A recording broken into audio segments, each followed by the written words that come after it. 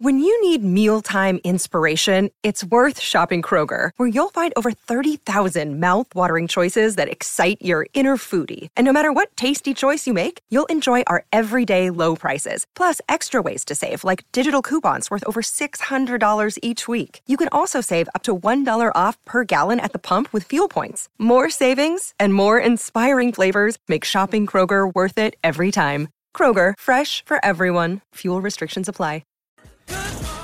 Texts keep rolling in on the Harcourts open line. This is a good one, Tim. Surely the great Ricky Thomas Ponting needs a run in the tips to see. Ooh. He's not called punter for nothing. That's a great call. Isn't it? Have we not thought of that before? A great call. We should get him on for at least 1 week. All right. Do you reckon you want the 2 tickets to the I'll leave it with you. Hobart Cup too? I reckon he would. Anyway, it's time to talk round ball because a big game's happening at North Hobart Oval tomorrow. Western United is back in town for the second week in a row to take on Sydney FC this time. And the man that will be leading the team as coach is the great John Aloisi, who joins us on SEN Tassie Breakfast. Nice to talk to you, Coach. Morning, boys. Thanks for having me on.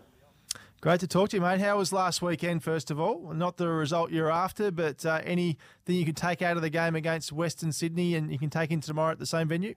Yeah, look, the result wasn't what we wanted, but the performance was good. We had a lot of chances, clear chances, and we're just trying to work on taking them. We've been doing that all season. We haven't been able to, put away the opportunities that we've been getting. But, North Hobart was great. The pitch was in great condition. It was windy last week, but I think that it's going to be pretty good tomorrow. It's going to be 27, which is a scorcher down in Hobart. Yeah, well, mate, put your sunscreen on, the thin ozone layer down here. But it's been a tough year for you guys with only a couple of wins and leaving you, unfortunately, at the bottom of the ladder. What are you hoping to get out of the remainder of the season? Yeah, it's been a transitional year. We knew this would happen. We let go of a lot of players at the end of last season because we had an ageing squad. So now we've got a really young squad, and it will be good preparation for their career. To go through such a tough season in terms of results. The performances, like I mentioned, have been really good, but the results haven't been there, and they have to work their way through it. The younger players. And I think last week we had about 4 18-year-olds and 2 21-year-olds on the pitch at the end of the game. So, it's a good learning experience for them. We're still not throwing away the season. It's pretty tight, even though we're a little bit behind. But, you get a few wins in a row and it can change pretty quickly. There's 14 games left. We're hoping to get the result we want against Sydney and then take it from there. The team's been coming down to Tassie since 2021. John, how have the crowds been and how have you found coming to Tasmania to play games here? It's been great for us, and also, I love the game, and I know that we have a duty to help grow the game, and going down to Tassie is one of those things that we're really passionate about because we know there's a lot of football lovers down there. We've been on to Launceston mainly in the last season. The first time we went to Hobart, and now this season, and we're surprised at how many people and kids love and play the game. So we've got a double header tomorrow with the girls before us and then us, and it's been enjoyable going to see, and meet people down in Tassie that love the game. Well, I'm hoping in the future they'll be able to get an A-League side up and going. Yeah, absolutely. I think that's the goal. Now, you touched on there your partnership with the state. A lot of that's about the junior clinics you've been holding throughout Tasmania, and there's a lot of people that love the round ball game down here. But in terms of talent, is there much emerging talent around the state that you've been able to see? Well, it's hard to see because I'm not going to the clinics and that, but I'm sure there is. And I know that Nathaniel Atkinson, current Socceroos from Tassie, and that's what we want. We want to see that. We want to see players coming through because sometimes they can feel a little bit, isolated because there's no A-League side down there. But we don't want that to be the case. We want them to believe that they can go on to not only play A-League but also go represent our country. And if not, just enjoy the game and love the game. So that's a big part of why we're down in Tassie.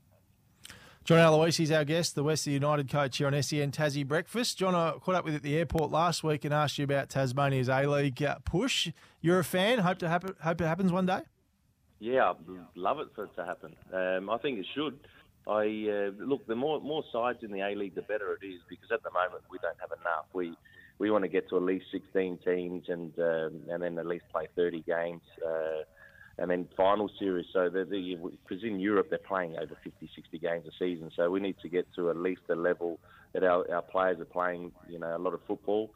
And also, we want a national competition, and Tasmania is part of our country, and I know it's a big footballing state, and that they love the game. So I would love for there to be an A-League side down in Tassie.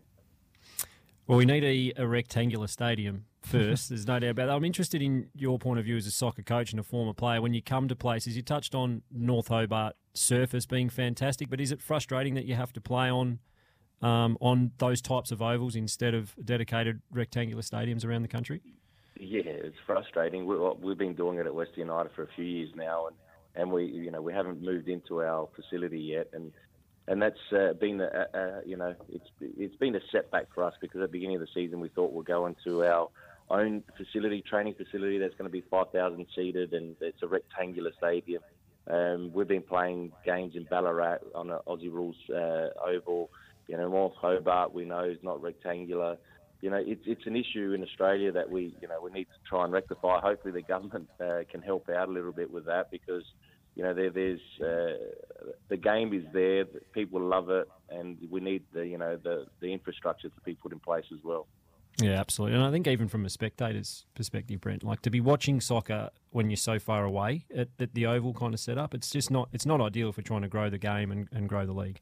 Absolutely. Now, John Aloisi, before we let you go, Tim Payne has got a special song he'd like to sing to you. No, I'm not going to do it to him. No, because he'd get the Johnny Aloisi every day. What Tim. I will tell you is, it's one of the great sporting moments in Australia, and I can still remember exactly where I was and who I was with. And I'll tell you, Brent and John, I was at the Australian Cricket Academy in 2006, and we got up in the middle of the night to watch the game.